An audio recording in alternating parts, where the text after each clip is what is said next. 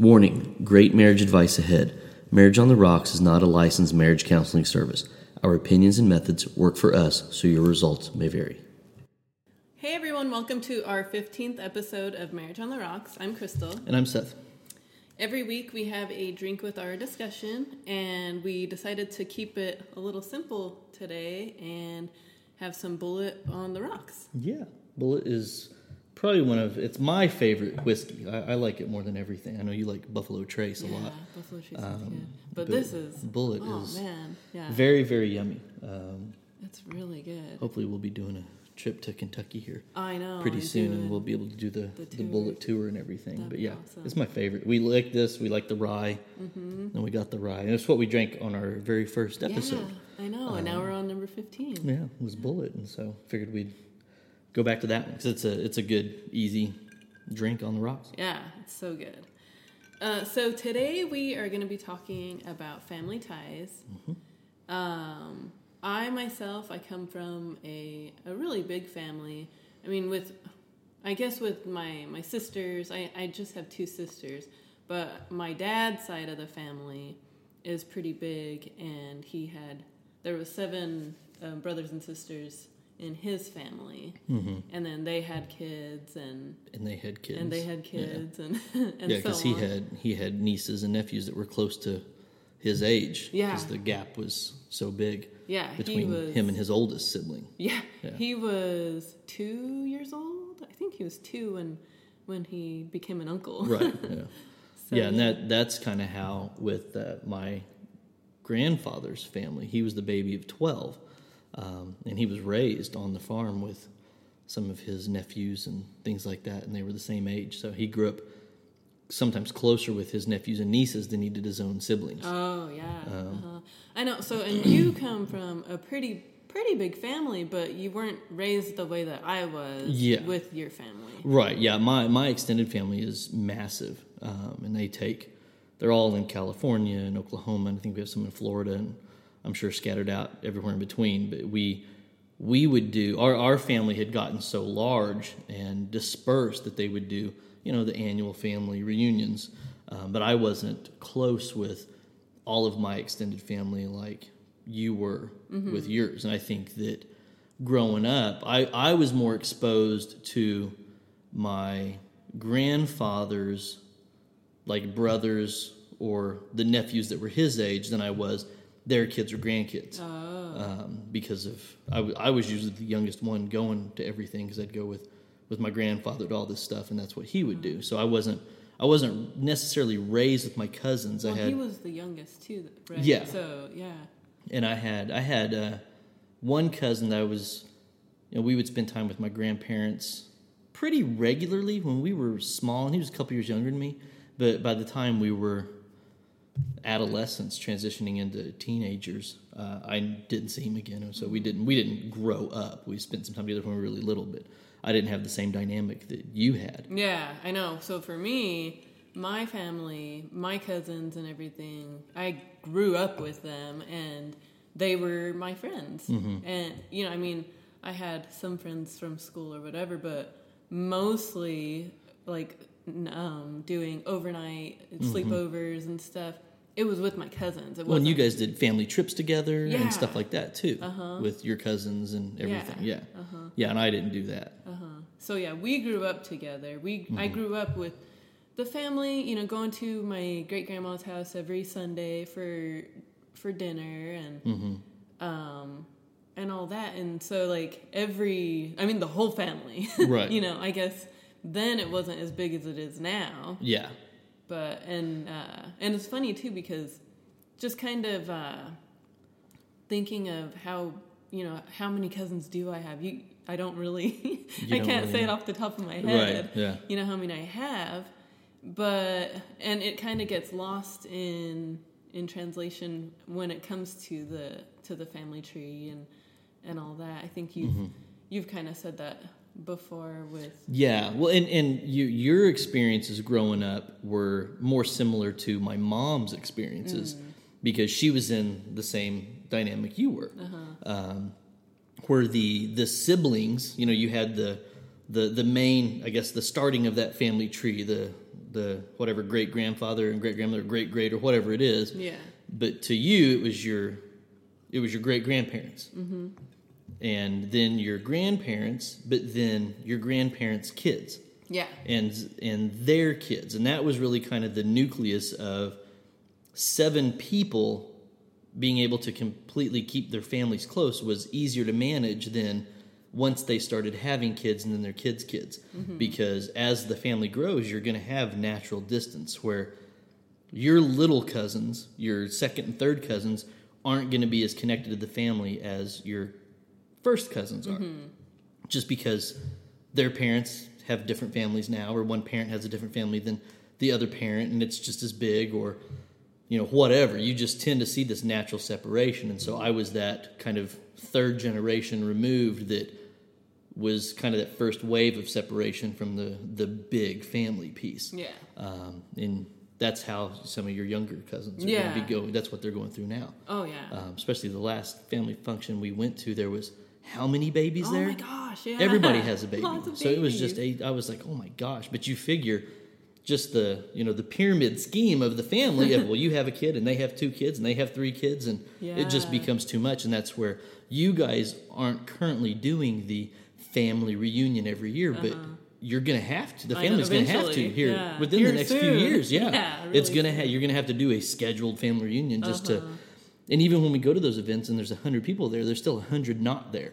Right, exactly. I know. So come with having a big family.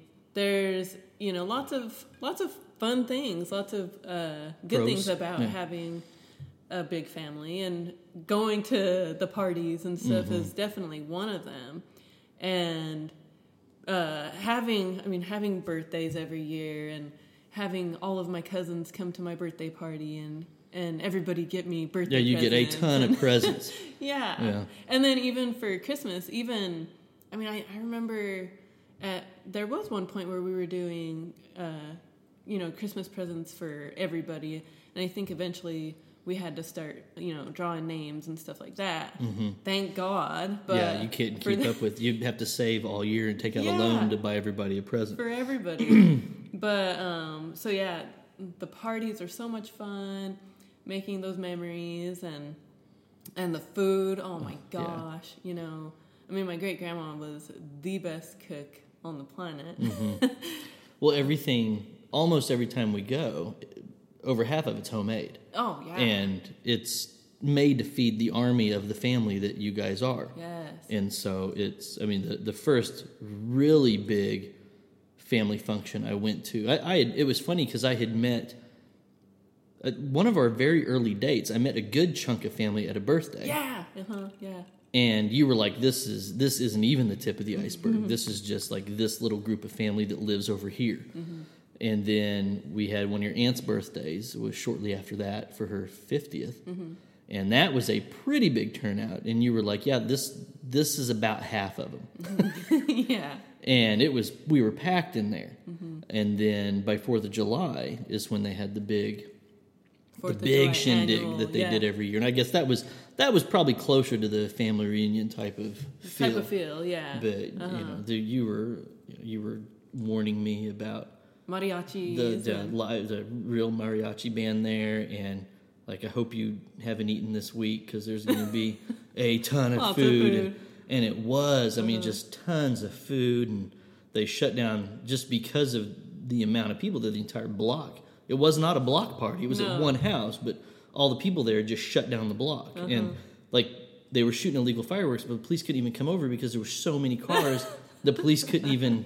It was like their own roadblock. So the police just could yell, I guess. I don't know what they could do because they'd blocked it off way down the street. And we were almost up the top of the hill. Yeah. But that was... It was, I don't know if I'd say overwhelming, but it was a lot of people.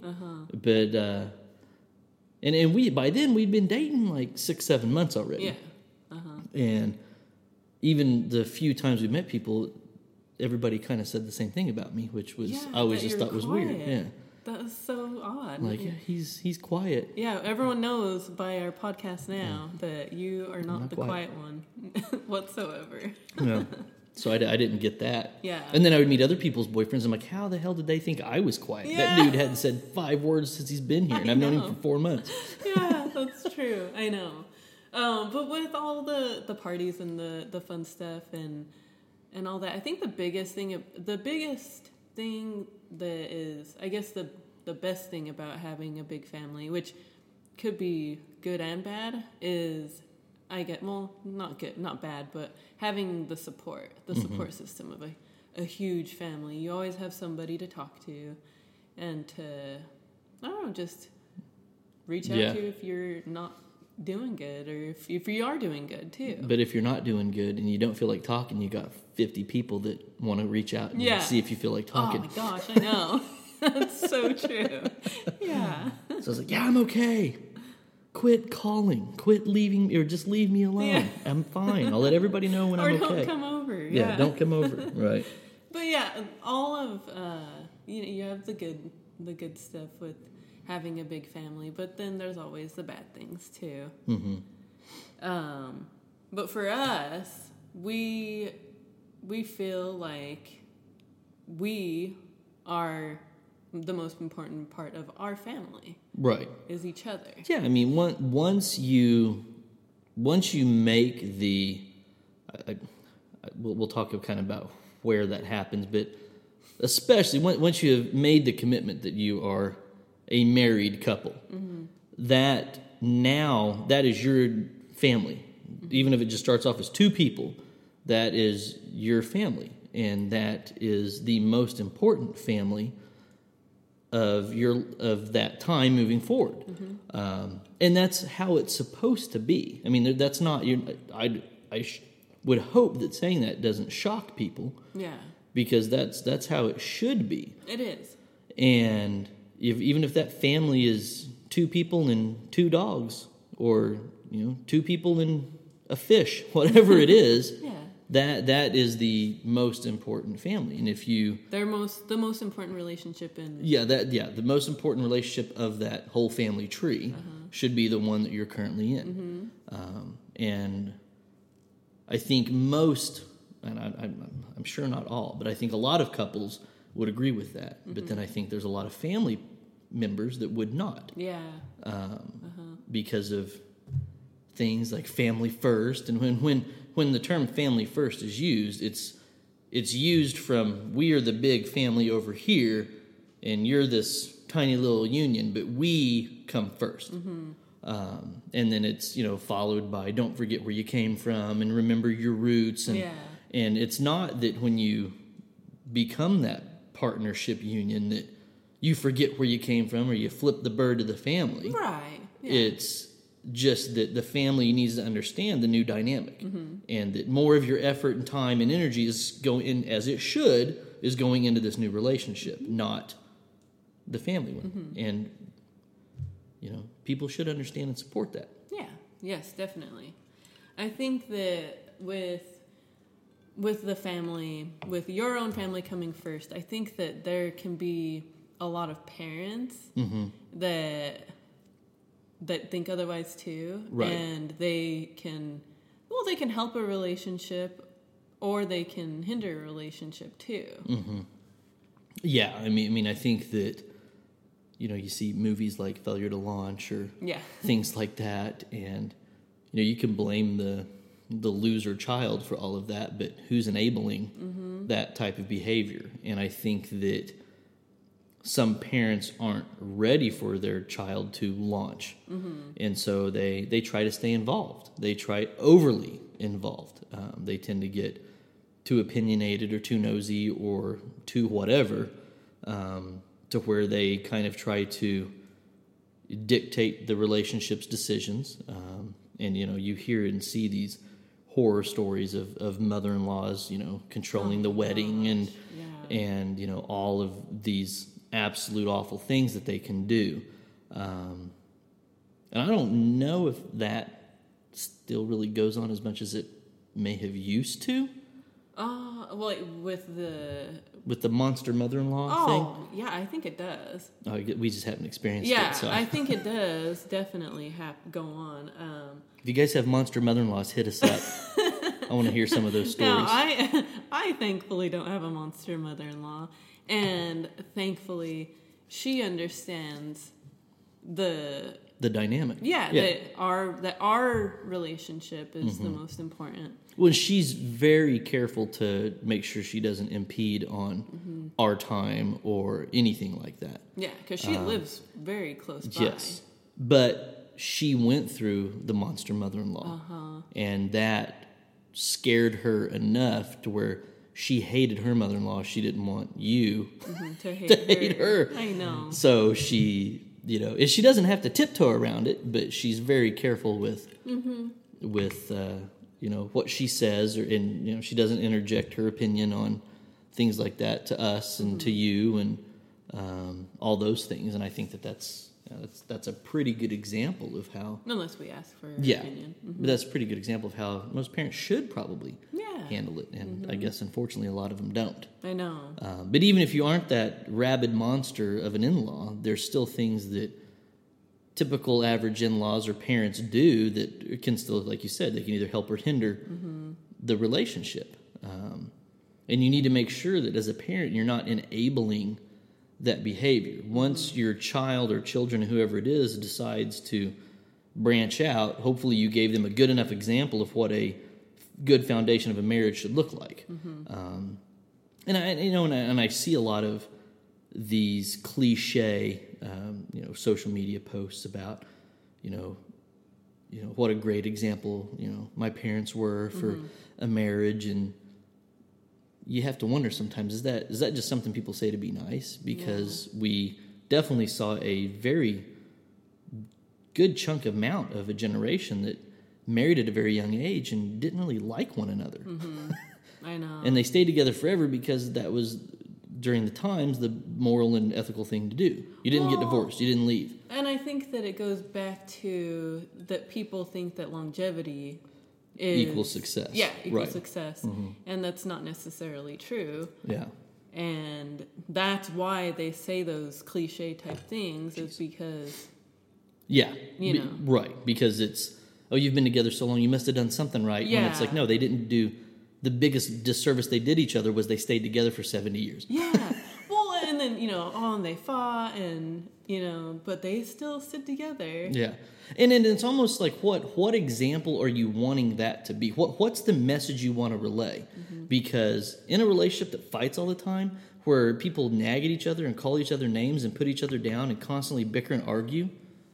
What are you teaching your kids? What are you patting them on the back for? Yeah. I look at my own grandparents who fought, and she called him names and he called her names, and they just picked at each other and nagged, and he would kind of do the shut down quiet thing while she was upset, and that's not a great, healthy marriage. Well, and then as a kid, you kind of think that it's kind of funny. Right. But I remember thinking, because my grandma did the same thing to my grandpa, and I remember feeling sorry for my grandpa when I was a kid. Because of the way she talked to him? Because Grandma was so mean to him. Yeah. And I was like, geez, that's not nice. My mom, did she ever tell you the story about my grandma wanting me to say something sweet to her? Yeah, I think so. Wait, go ahead and tell it. So my grandmother, I was really little, and we would do these things where she would, pick me up or cuddle with me or something on a chair, and I'd sit on her lap, and we would say we were going to say sweet things to each other. And so she would call me sweetie and pumpkin and all this. And so I called her butthole. Oh, my God. And she was livid. Well, I thought that was a sweet thing to say because that's what she called my grandfather. And she would start yelling at him, and she'd be like, "You butthole." Yeah. And I thought it was a term of endearment. So I was like, "Oh, you're my butthole." Oh, my God. She got all mad at me. That's funny. That's cute, though. But once again, what example are you setting?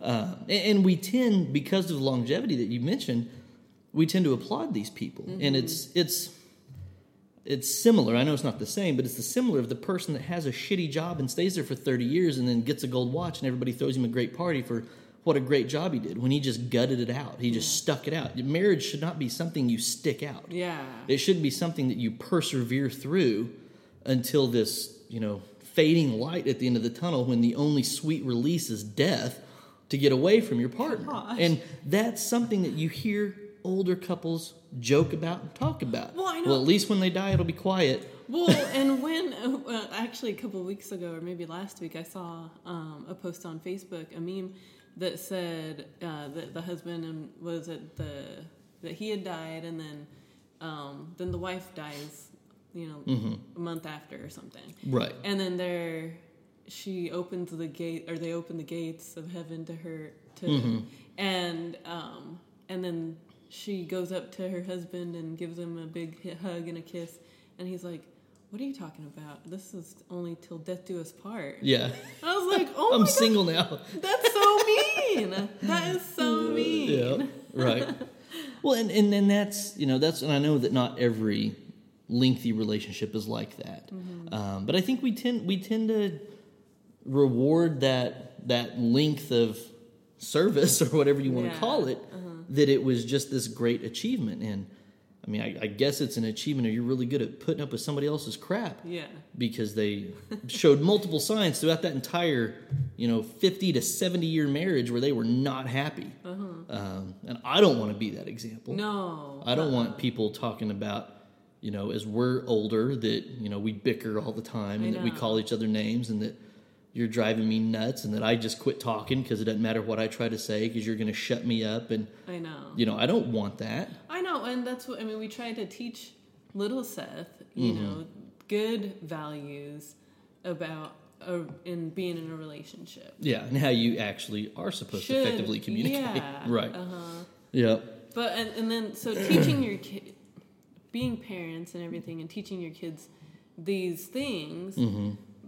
There's also the kids that won't grow up, and then they just keep going back to mommy and daddy when something does go wrong. Yeah, and you see that quite a bit, where one of the, I don't know if I'd say luxury, but one of the things that, being in the military and moving away from home for over 20 years, I didn't have that option. If my ex and I got in a fight, or once you and I were married and we were still in Colorado, if we got in a fight, I couldn't run home to mommy and daddy and complain and spend the night and talk about how awful you were or something like that. I mean, and we never got in a fight where that would have happened at all anyway, but you tend to see that behavior a lot where, a couple gets in a fight, and I think it's usually girls that do it. You think that there are some guys? There are some cases where guys will do it, when a guy will, especially like if he's a mama's boy, and goes to his mom for everything. There's definitely those cases. I mean, I guess, yes, more times than not, it is the girl that goes back to her parents and complains, and you really have to be careful with that too. With the complaining? Yes, with complaining about your partner to anybody. I mean, to your parents, to your sister, to your brother. Well, I guess if you're a girl complaining to your brother, that's probably really sticky, because then the brother can get all huffy and puffy and want to beat your boyfriend or spouse up. Yeah. But complaining about your partner, really, I mean, you really have to be careful with it. Well, and unless you're actively trying or planning on getting out of the relationship, it does no good at all. Because if you go home to mommy and daddy and you talk about what an asshole Tad is, and you guys got in a fight over how to fold the laundry or whatever it was, and he called me a bitch, and I think I made a mistake. If you aren't trying to get out of that, you are now forging an opinion of people that their opinion really does matter over your relationship, and they're going to think ill towards your partner. This person, and they're never going to forget that. And people do that outside of just telling their parents. We've talked about it before, but they post it on social media. They tell everybody in the freaking family how awful somebody is. A lot of times, even if they end the relationship, they say these horrible things about their now ex to really kind of justify why they broke up, and then the dumbass gets back with them. I know. And it's like, okay, well, you just spent the last 2 months telling everybody what an absolute piece of trash this guy was, and how worthless he was, and that he was verbally abusive and physically abusive and addicted to drugs and whatever else you want to throw in there. And now you look like a complete moron because you got back with this person. Yeah. Keep that shit to yourself. You don't have to tell everybody. I mean, and that was one thing that you did with your ex. Yeah, you didn't complain or tell everybody about his drug addiction until now. After the fact and now. Yeah. Yeah. I know. Because it would have done no good. Right. At all. Mm-hmm. And honestly, I didn't want to feel like an idiot too. Like I was, because because you weren't breaking up. Yeah, you were the one that was still in the relationship. I was making a mistake, and how embarrassing would that be to admit that? That's how I felt. Anyway. Yeah, and that was one of the things that, I mean, even on the level with my ex, I didn't complain about her to people because I felt the same way. I felt like the idiot doormat that was just in the relationship, and I didn't want people to think that I was less of a man, or that I was weak, or that I was whipped, or whatever. Yeah. Those things go with it. So I just didn't complain about how she was. Yeah. But I think I think you did to your mom. I would tell her about certain things, but after we split up, I think I probably shared a lot more with her. But I could. I mean, when they would come and visit, they would see how she acted. So I couldn't. They saw it firsthand. Yeah, they saw her temper tantrums and all that stuff firsthand, and so I couldn't really hide anything, So yeah, that's true. They had to see it, and But going to your parents, you just have to just try to keep it to yourself. Yeah. If you're having problems, work it out. Yeah, amongst each other. Yeah. You don't have to go to somebody, because especially in a big family, once you tell one person, even if it is your parents. Yeah. The whole freaking family knows. Yeah. And that's, I mean... And it starts off very simple. It could be, you run home to mom and dad about what happened.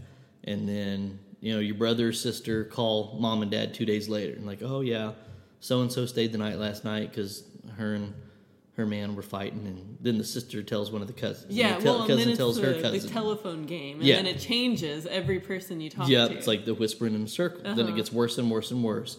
And meanwhile, now everybody in the family thinks that you're with an idiot and a loser, and they all think you're the idiot for staying with the person. Right.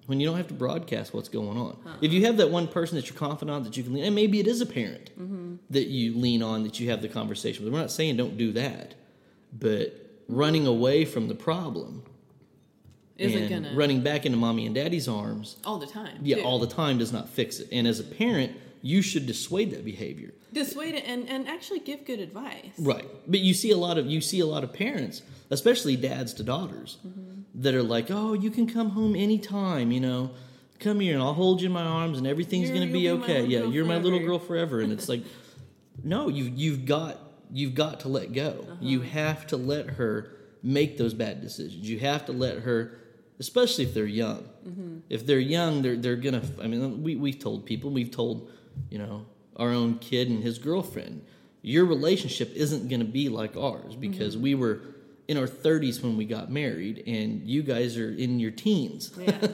And you're going to fight. You're going to make mistakes. And especially if you have those young kids, let them make those mistakes. Let them have the fights. Let them have the disagreements. As hard as it is as a parent to let go and just keep your mouth shut. Because that could be very hard. Oh yeah, to just shut up. Well, and that's a problem I have, even with interjecting with him on other stuff. Yeah, is just, and I usually think about it after the fact. I'm like, I shouldn't even said anything. Just let him do what he's doing, and he'll hopefully learn on his own. Yeah. After he gets his hand slapped for it or whatever it is.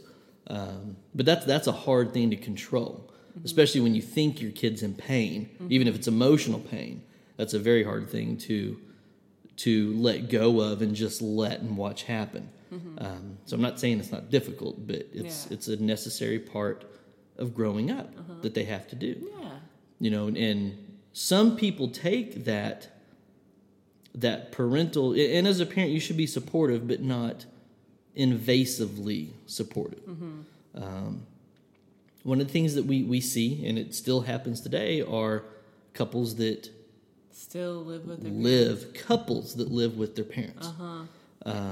married couples with kids Still living that live with their their parents. And I'm not talking about, and I know that we've had friends that culturally that was just kind of how the family did things. I'm not talking about that. I mean, one person that failed to launch, and then they married an idiot that his parents didn't want anything to do with him anyway, but they, now both of you haven't launched, and then you make the dumbass decision to have a kid.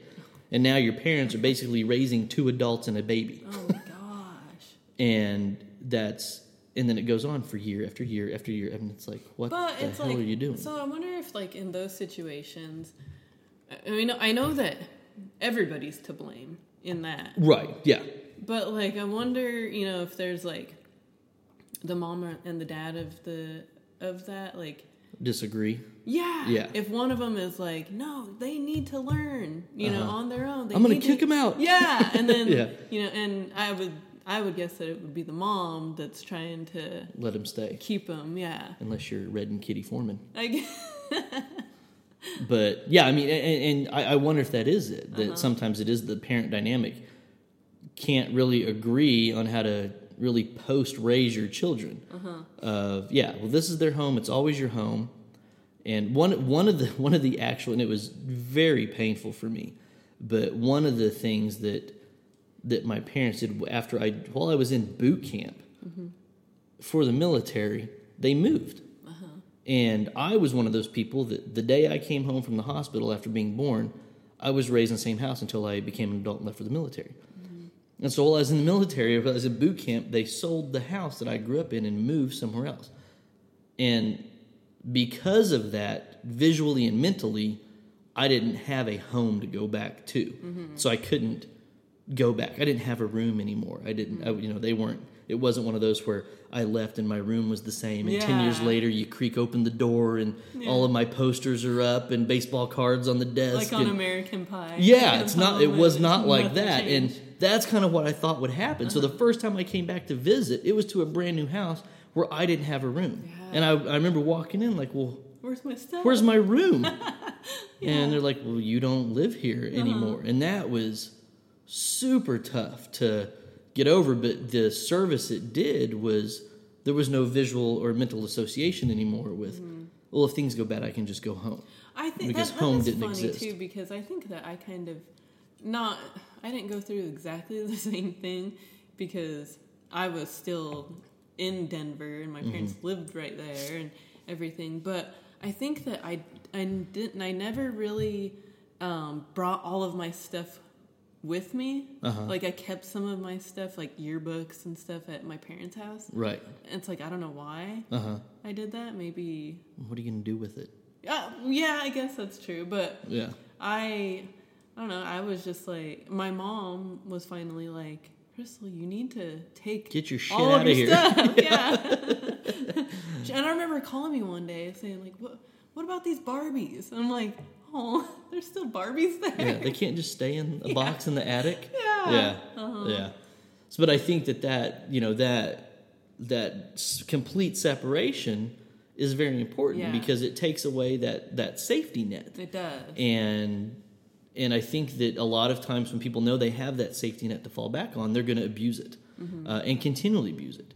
And I think that, and once again, when I say, moving in with your parents, I'm not talking about a temporary solution because you've had a financial hiccup or something bad has happened and they are really that support system to help you get through this. I'm talking about you've made zero effort to move out and become an adult and grow up, and you now have your own new family living with your parents.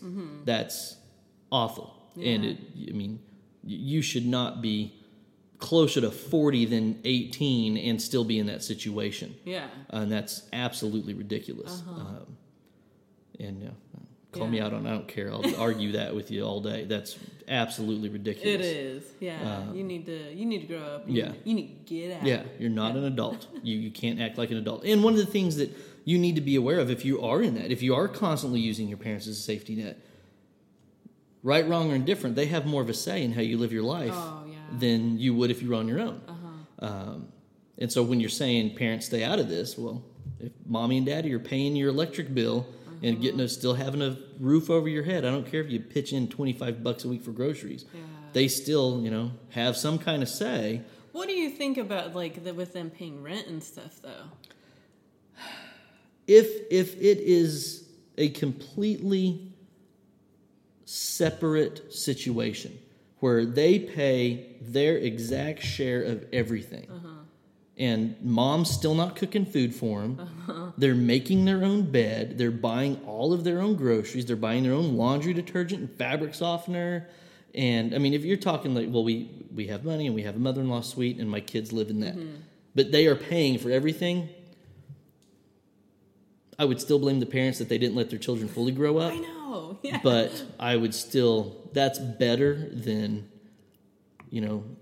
living in the basement of your parents' house with your spouse and 2 kids and dog because you haven't made any of the right decisions to get out on your own. Yeah. But once again, who do you fully blame? Because the parents let that happen. The parents let it snowball into that situation that it is right now and didn't stop it. I know. And it probably started as a good, well, you can stay with us until you get on your feet. And that was, 8 to 10 years ago. It's like, how long does it take you to get on your feet? I mean, how many houses have we lived in and moved and built in that amount of time?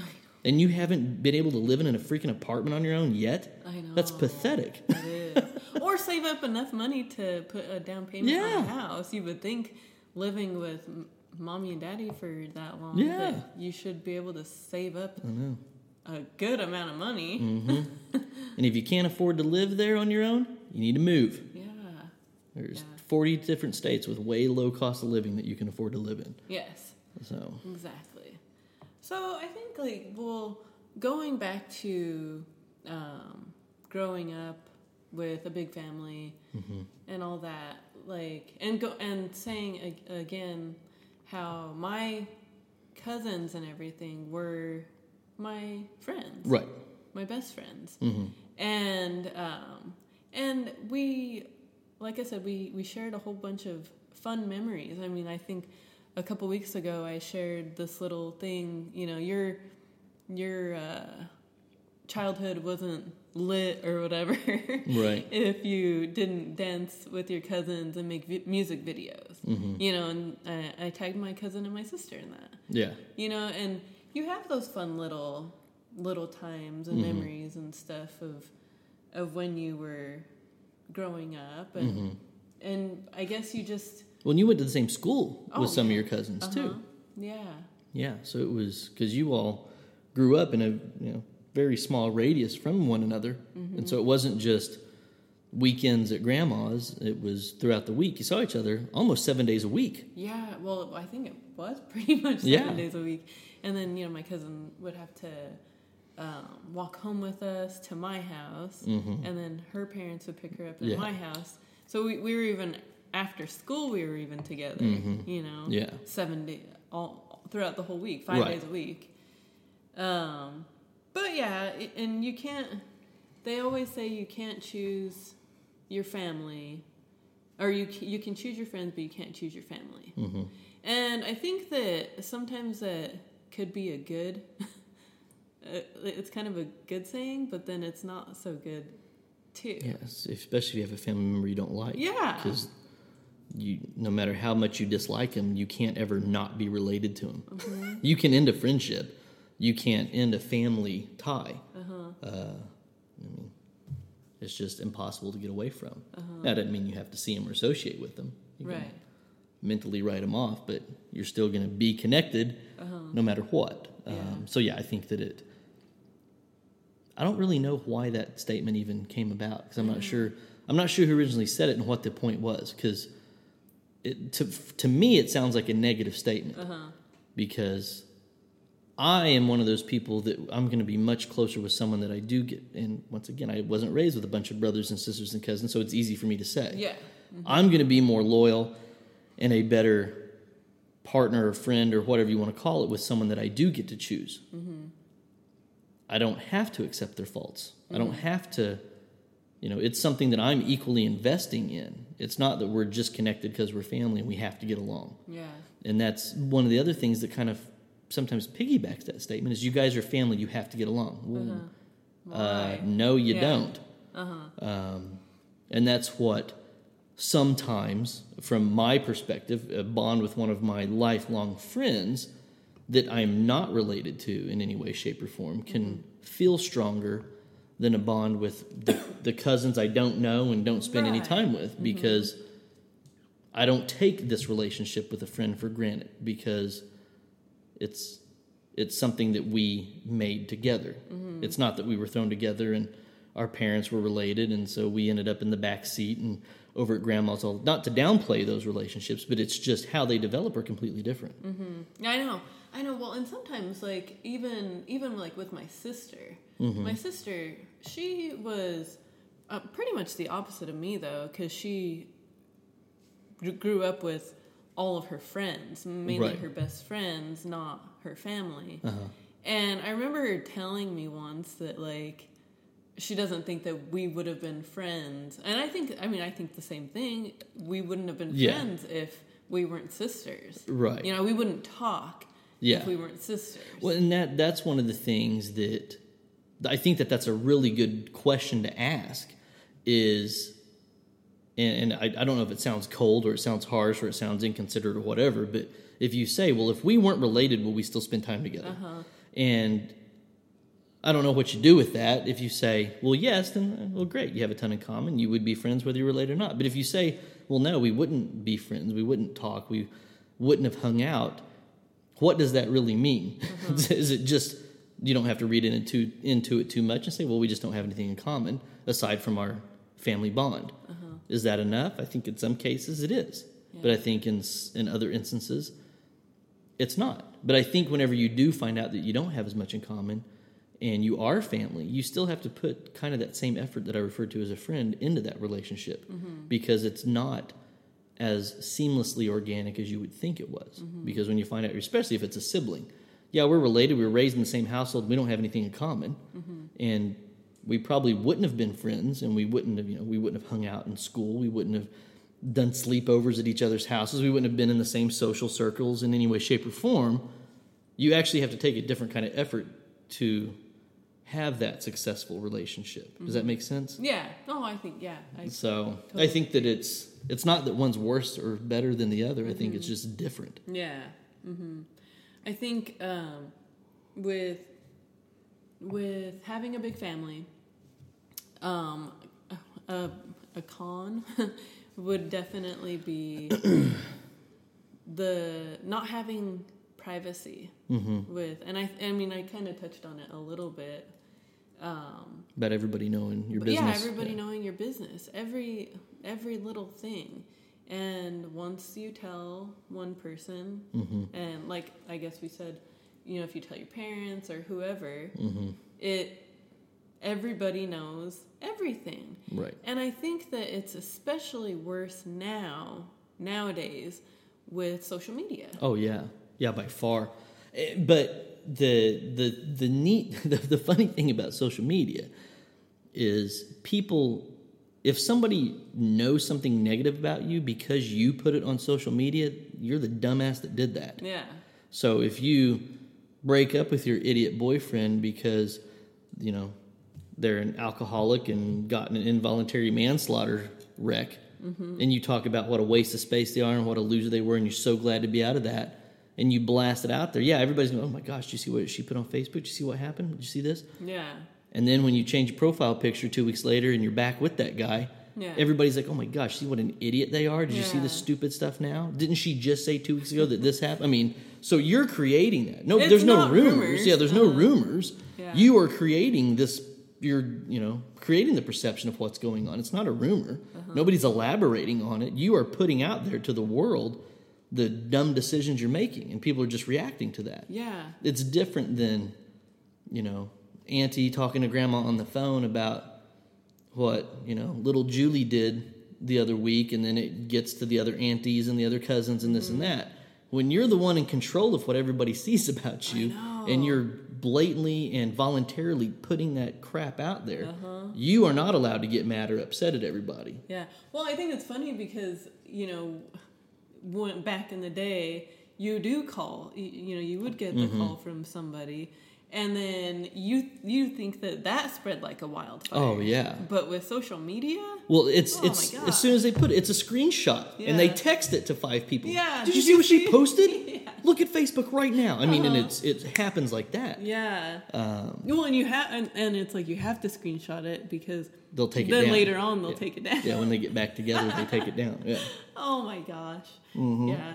Well, and it could be just so much drama. I mean, I know that social media could be a good thing with a family too if something bad happened or something. Or you're doing the family reunion, doesn't have to be bad. Yeah, that's true. That is true. Yeah. Well, and one of the reasons, the reason my mom started a social media account was when we didn't live near her, and it was a way to see pictures. It was a nice way to feel like you weren't missing out. Mm-hmm. And so when it's used that way, which I don't think a lot of people use it that way, but some do, that's a very great use of social media. Yeah, well, and saves on lots of invitations and stuff to the birthday parties, to the tons of birthday parties that a big family has. Mm-hmm. And I know some people still send that stuff out, but social media definitely could help that. Yeah. But I think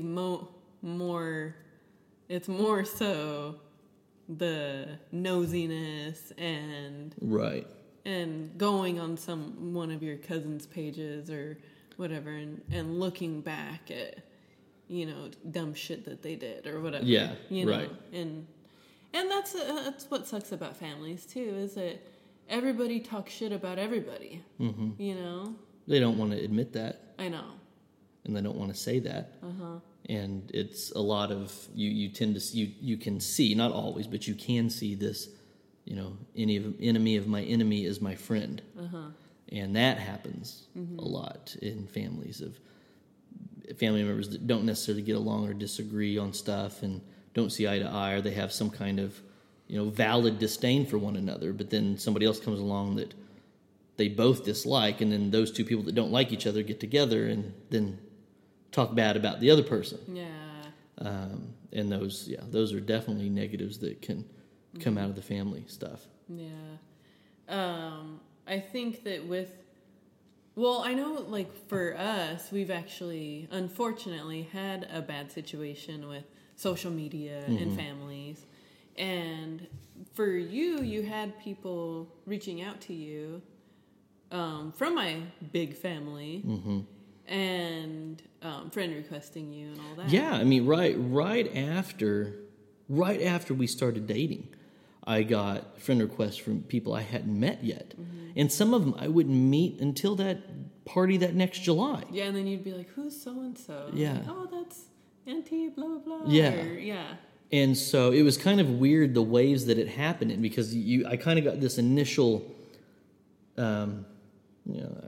curiosity phase of who is this guy, of people I haven't met that were sending me friend requests. And I was very new. Especially since I just got out of a long-term relationship, too. Yeah. I'm sure they were really, like, interested, like, oh my gosh, who's Sue with now? Yeah. And so I kind of got this curiosity phase of people, and I was very new to social media in general. I had been on MySpace, and it was just kind of fun and goofy, and just had kind of fun with it, and then I got on Facebook because of you, and immediately I kind of got, like I said, this curiosity phase of people reaching out, and I'm like, I would ask you, who's this? Because it would say one mutual friend, you, and I'm like, who's this? And some of them were people that didn't even live in the area, and you're like, you had to think like, oh, well, that's so and so in California or whatever, and I'm like, okay, and so I was accepting them all because I was the new kid on the block, and I didn't want to be rude, and I didn't want people judging me or somebody be like, I sent Crystal's new boyfriend a friend request and he wouldn't even accept it, you know. So I was accepting everybody, and then once I started to meet people, then I got people that were like, okay, well, I'll request him after I meet him. And then I kind of got that second wave of, okay, I met him, he seems okay, I'll send him the friend request. And then there was kind of the third and final wave of, I don't know how serious they are, so I'm not going to waste my time on a friend request until I think they're actually serious. And so then those kind of happen later on. But I didn't send one friend request to anybody. And that was always kind of what was so funny to me. And then I would see it as other people got into different relationships, the same thing happening again. Mm-hmm. And it's like, it'd be like, you get the notification, so-and-so is friends with so-and-so. Mm-hmm. And I'm like, didn't they just like go on their first date? Yeah. The other day, why is half the family friends with them now? And so yeah. That was always kind of funny to me. Mm-hmm. And so you're being on that flip side of it. The only assumption you're left with is this is a lot of nosy people. Mm-hmm. Whether that's right or wrong, that was my take on it. Mm-hmm. Well, and they could say, well, we're not nosy, we're caring. Right. We just care about this person. Which is just a friendlier way of saying we're nosy. We're nosy. Yeah, I guess that's true. That's like saying bless your heart after something. Yeah. But, if you take one of the things that with social media was the learning curve that I had not been exposed to. I had always been exposed to people that were, I don't want to say like-minded, but I shared more opinions with people I was friends with on social media than I didn't share the opinions. Mm-hmm. And so I would definitely see friends that had different opinions on, whether it was politics or music or whatever subject you want to put in there. I would see that, but for the majority of my friend base, we had very similar perspectives on stuff. Mm-hmm. And so if I would share something that was, lighthearted or funny or poked fun at something political or, or whatever it was, I would get, a group of my core people that I knew or we had similar interests that would like it or laugh at it or, thumbs up it or whatever you want to call it. Yeah. And so I wasn't really exposed to I don't want to say massive amount, but this good chunk of people that had completely different views, opinions, takes on life, or whatever you want to call it. And that can cause a problem. Mm-hmm. And if you say, and this is not what happened to me at all, but let's say that, Tom is an atheist and he starts dating Janet. And they get together. And as soon as Tom and Janet are dating, Janet knows Tom's an atheist. But then all of Janet's family sends him 100 friend requests. And he posts little stupid things here and there about, God isn't, whatever they want to say. I don't know what atheists post. but if they post little funny, quirky things about being an atheist or whatever that perception or that belief system is, whatever it is, where they say this stuff. And people kind of chime in, and you can kind of tell some people are getting a little offended by it, but it's like, well, you need to remember you reached out to me. Mm-hmm. I'm not changing who I am. I'm just expressing who I am. Yeah, and like Janet's family is like a devout Catholic. Yeah. And they're like, what the hell is Janet doing with this atheist now? Yeah. Yeah, well, we need to protect the rest of the family because we're God-fearing country over here, and she doesn't need to be associated with that atheist. And so finally, the straw that breaks the camel's back is he shares an article disproving God's existence or whatever it is. And then the claws come out, and it's like, how dare you? And it's like, well, I was just expressing or sharing what I thought. Yeah. And, you can choose how to handle those situations. Mm-hmm. And those type of things, of course, you don't want to really say, well, this person's more wrong than this person. And you can say that, you should be more respectful of people's feelings and opinions or whatever it is, even though, social media is the platform to apparently share your opinion on every freaking thing you want to nowadays. Yeah. But people bash you if you don't have their same opinion. Mm-hmm. And the word opinion doesn't mean opinion anymore. No. I mean, I can sit there and say that, I like grape jelly. Grape jelly on peanut butter and jelly sandwich is the best. And somebody's going to say, no, strawberry is. And I can be like, well, how can you say that? First of all, strawberry has seeds in it, and that shit gets caught in your teeth, and it's not fun to eat. Grape is way better. It's smoother. It's more jelly-like. It tastes better. There's more zip to it. It's way better than strawberry. Shut up and fuck you and your strawberry. Yeah, but what if it's made with grapes that have seeds in them? I get seedless jam. Oh, okay. But it's just a preference or an opinion or a taste or whatever it is, and we do this with everything, whether it's religion or politics or fitness or fill in the blank of whatever your opinion. I mean, we've seen plenty of things on social media, whether it's here's a blue dress, no, it's gold dress. Yeah. Here, what was the stupid sound one? Are they saying this or that? Oh, what was that? Jeez, that was not too long Something ago. Lanny or Yanny or I don't know what it yeah. was. But whatever it is, and we keep proving as a society that we just have different takes on stuff. Yeah. But that's not okay. okay anymore to a lot of people. It is okay. Well, I'm just saying. Yeah. To other people's. I mean, your opinion is it's okay. Mine is it's not.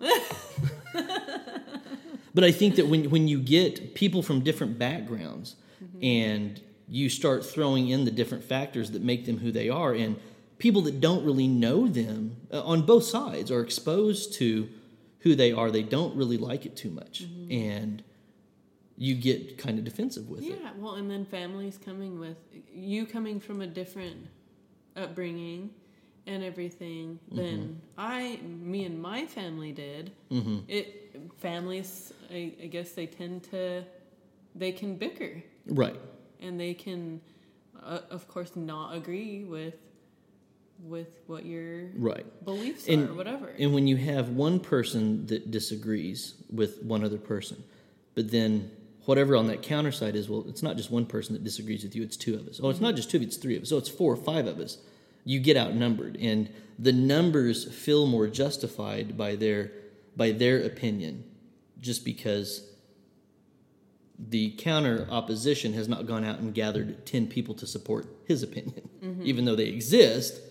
And so you feel the power in the numbers and justified. Well, we're right because you and me all think he's wrong. Yeah. And doesn't mean that anybody's wrong. But there's a couple of different ways of handling those situations, and the first one is you don't have to be exposed to everybody you're connected to on social media. Yeah. Well, and thankfully now, I mean, I guess like 5 years later, things are finally normal with the unfortunate situation that we had to deal with with family and social media. Yeah. Well, and it never was verbally confrontational. It was never physically confrontational. Nobody ever got in anybody's face and pointed at him, or there wasn't any type of scene at any of the family events or things like that. Everybody was still very civil. And I don't know if you say time heals all wounds or what, but it's one of those things that doesn't seem like anybody's really dwelling on it anymore, and it's one of those things that happened and it's past everybody. Who cares? But once the only reason we bring it up is because it is an aspect of how the family's influence can be on a relationship, and it can cause a wedge between. Right, and that's where I was headed. If you have a very good relationship, when the family causes the disrupt or the perceived cause of the disruption, chances are the couple in the relationship are probably going to grow closer because of it. And unfortunately, the wedge is actually going to happen between the partner that's connected to the family and the rest of the family.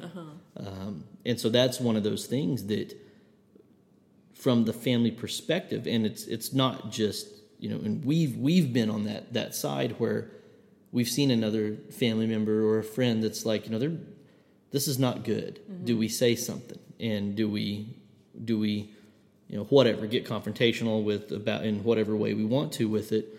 And more times than not, you look at it and you say, well, if I say anything, it's probably just going to cause more of a problem between me and them than fix the relationship. And we've made the decision to not butt in. I know, and that's, I guess... And that's tough sometimes. Yeah, I guess with that, like, if you are in a bad situation or you see your sister or someone in a bad situation, and then you do tell them, I care about you, I really don't want you to be in this situation. Your partner is all wrong for you. You do risk your sister not severing that relationship. And your sister not talking to you anymore. Well, and there are some times where if it's an abusive relationship, not just that they've picked a bad partner, but if there's abuse, if there's real concern for their well-being in these relationships, there are some times where we've seen people that said, you know what, I know I'm going to lose them, but it's worth it to. Basically, what they're saying, it's worth it to make my opinion known. Mm-hmm.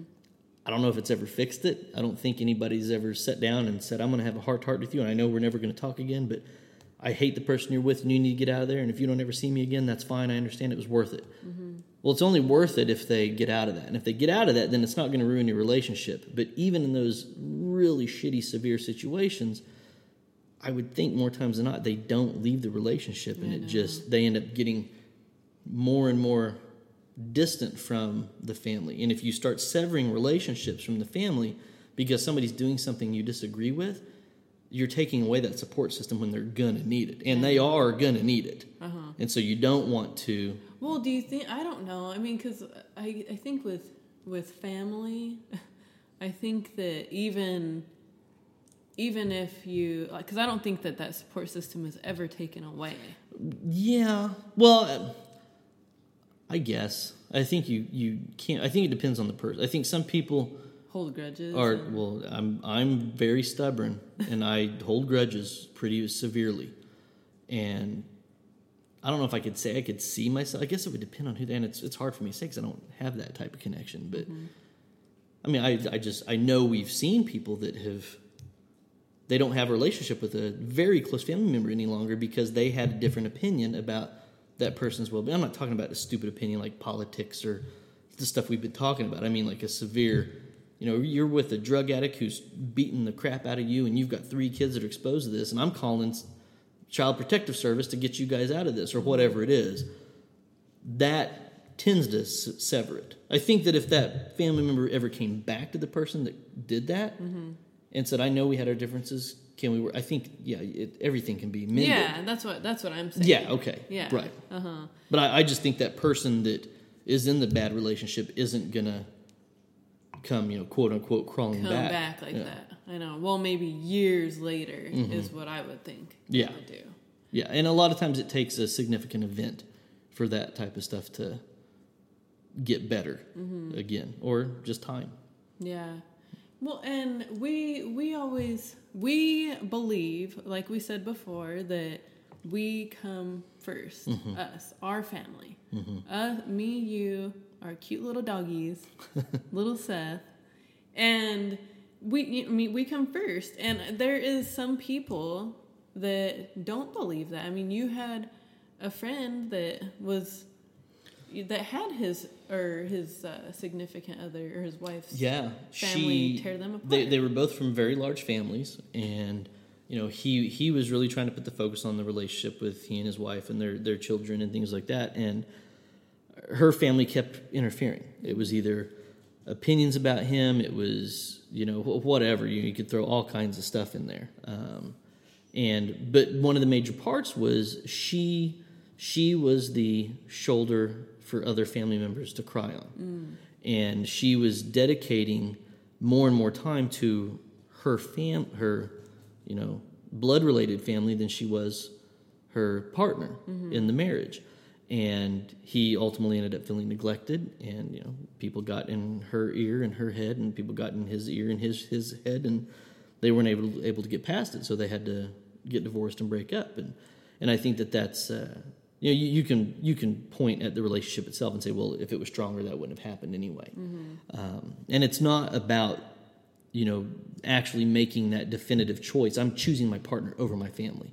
It's really just choosing who you're going to spend the most effort on. I've said it with the friendships when we talked about that. At best, it's got to be 49-51. 49% for second on the totem pole, 51% for top. So at best, you still have to deliver 51% of your time and energy to your partner and 49% on your family, your other family, or your original family, whatever you want to call it. Family of origin. Yeah. And there are going to be some tough decisions that come up. And I think that some of those are handled by severity of the situation, of where you need to do it. And if you're with a good partner, they're not going to, impede a death in the family or an illness or even happy stuff like weddings and births and things like that. They won't impede those. But at the same time, if you are continually spending time on spending that physical time with other people because of large families or needs or demands that you have, and you're doing birthday parties every weekend. Yeah. And your family telling you the family comes first, or blood is thicker than water. Right. Them telling you those things, you almost get guilted into it. Yeah. Mm-hmm. Well, and one of the unfortunate things that happened with my grandfather was he was the favorite uncle. I mean, he was all of his nieces and nephews just adored him, and they put him on a pedestal and worshiped the ground he walked on. And there couldn't have been in their eyes, there couldn't have been anybody sweeter than him.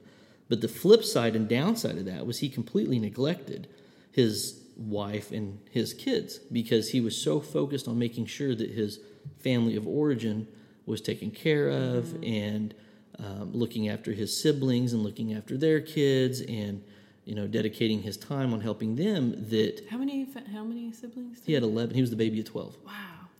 And and he would go on trips out of state to see other relatives by himself or with his nieces and nephews. Wasn't it and during your mom's birthday? Well, her birthday always fell usually on the same weekend or week they did the family reunion, and he would go to the family reunion instead of her birthday, or expect that the family reunion is part of her birthday or whatever. Yeah, and he chose them over. Yeah, and he continually chose his family of origin over his family that he had started. And then that's why your grandma would call him a butthole. Yep. So, I mean, and that's one of the things that somebody's getting slighted. And for a lot of cases, somebody that looks like the best person in the world to somebody, they don't look that same way from somebody else's perspective. Right.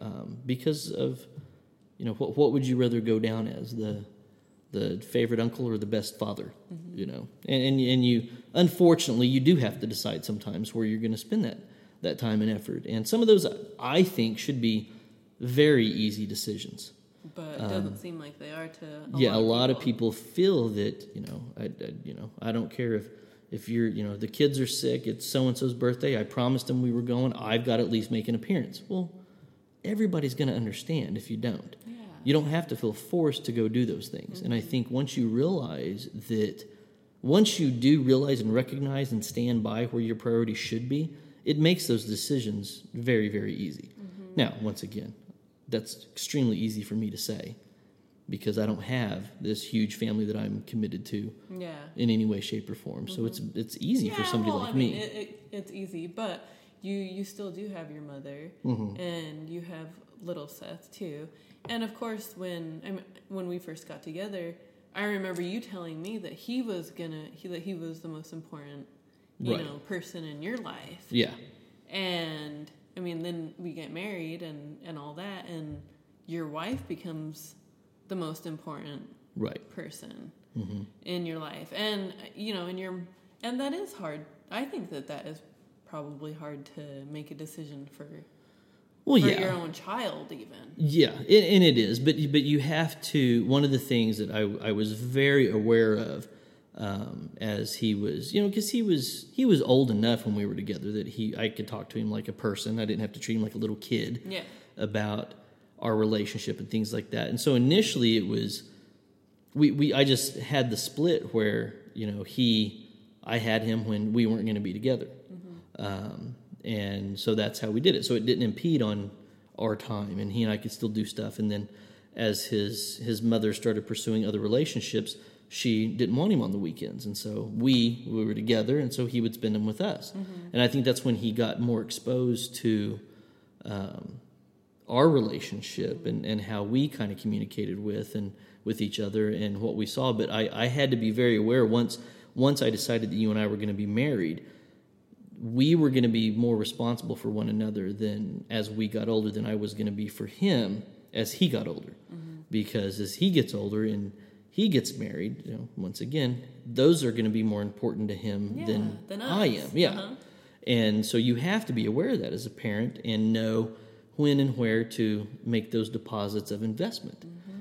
And once again, people, that's how it's supposed to happen. You want your child to be the best spouse and partner and parent that they're supposed to be. They're not supposed to be the best son or daughter. Yeah.